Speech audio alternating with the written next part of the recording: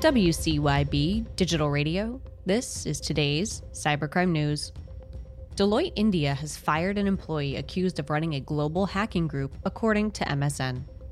Former Associate Director Aditya Jain allegedly ran WhiteInt, a hack-for-hire company. Reports say Jain's firm had information regarding several famous personalities from across the globe, including former Pakistan President Musharraf, former Pakistan Minister Fawad Chaudhry, and others. From the Financial Times, Broker Marsh's market index shows that the cost of cyber insurance in the U.S. was rising at a rate of more than 100% year-on-year by the end of 2021, although that had moderated to 79% in the second quarter of this year and 48% in the third. Higher prices are allegedly a reaction to both an increase in claims and a long period of falling prices between 2010 and 2018. Since then, the cost of cyber claims has been pushed up by a sharp rise in the number and cost of ransomware attacks.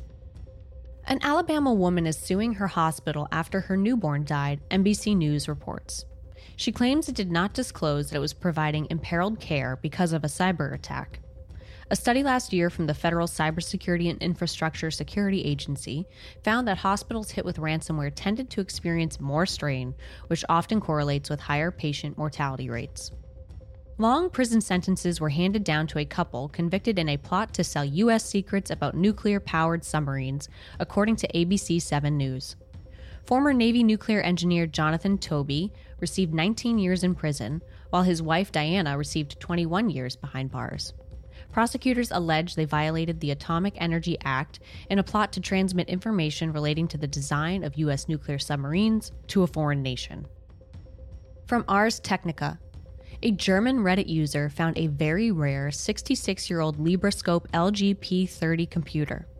First released in 1956, the LG P30 is one of only 45 manufactured in Europe and may be best known as the computer used by Mel in a famous piece of hacker lore.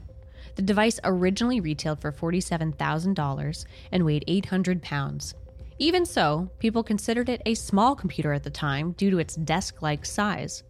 Today, the LG P30 is worth over $500,000. A community college in Idaho is recovering from a cyber attack that temporarily forced a shutdown of its networks, the Record reports. Established in 1933, North Idaho College has about 6,000 students. Authorities say an investigation into the incident is ongoing and that a team of third-party forensic experts were brought in to assist. At least 35 colleges and universities in the U.S. have been hit by cyber attacks so far in 2022. Reporting for Cybercrime Radio, I'm Hillary McClure.